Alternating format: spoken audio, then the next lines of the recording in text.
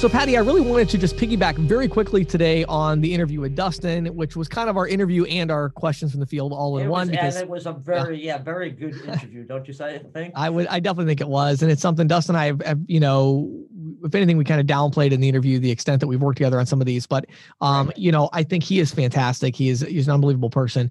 So the one thing I did want to talk about is I mentioned in a passing way in the interview about micros. Right.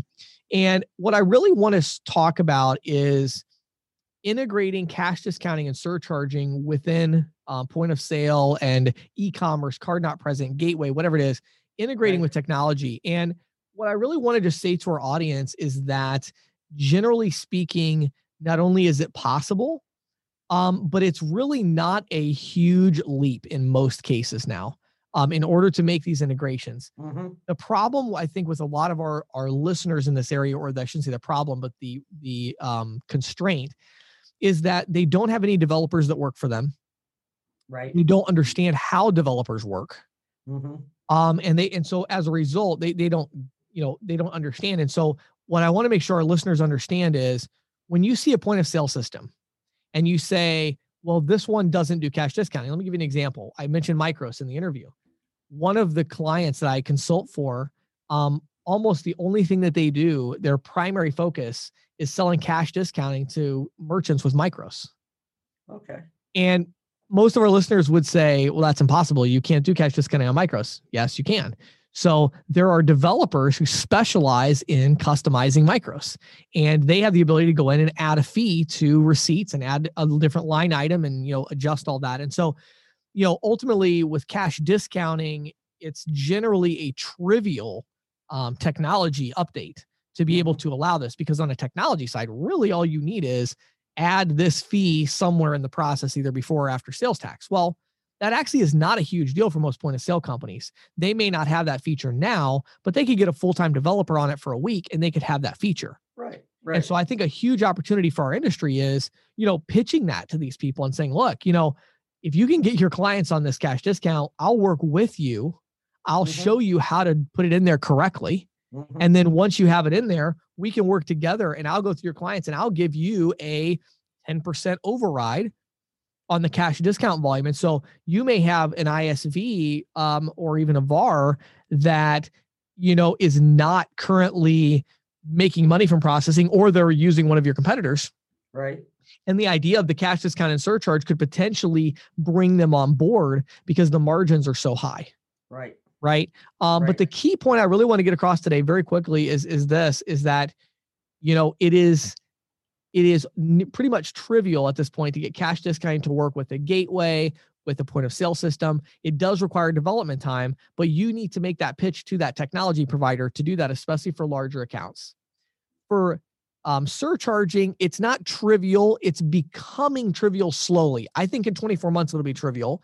But the issue with the surcharge, and one of the reasons cash discounting has been adopted so much faster on the technology side, is that with surcharging, there's a whole extra step, which is check and see what kind of card it is first. Right.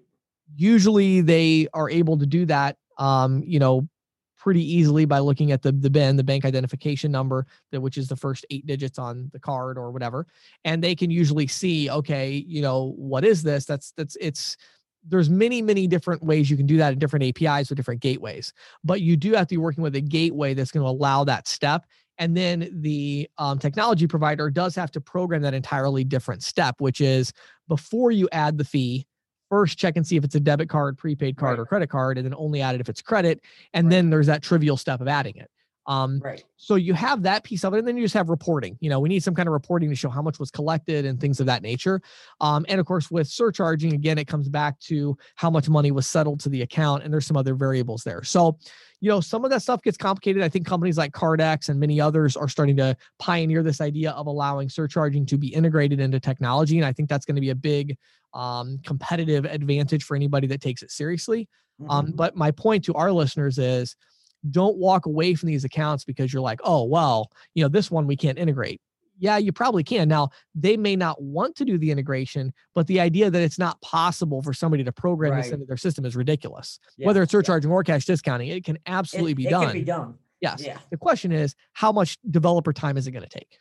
And how willing are they to devote that time? Exactly. What's your pitch to them? Right. And I mean, sometimes I'll be honest. I worked with a lot of big merchants. I mean, sometimes the pitch literally is just, I'll pay for it. So the idea is they say, look, it's going to cost us $20,000 in developer time to develop this feature. And so they tell you that. You go back to your client that's going to save $14,000 a month and say, hey, offer them $30,000. Right. Pay for it. Right. So the idea is you can get these things done. And I think it's especially on the larger accounts, there's a lot of issue here where our listeners, our audience may not be familiar enough to understand how trivial this stuff is.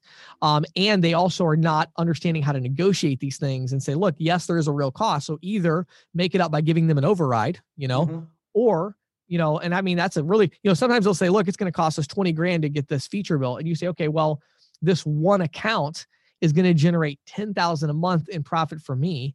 I'll give you 20% and I'll give you 20% of all the other accounts that we sell together in the future. And it's like, oh, wait a minute. Okay. Well, that sounds great. Right. So, you got to be able to negotiate those deals, but ultimately it can be done. It's just a matter of you making it happen if you think it's going to be worth your while.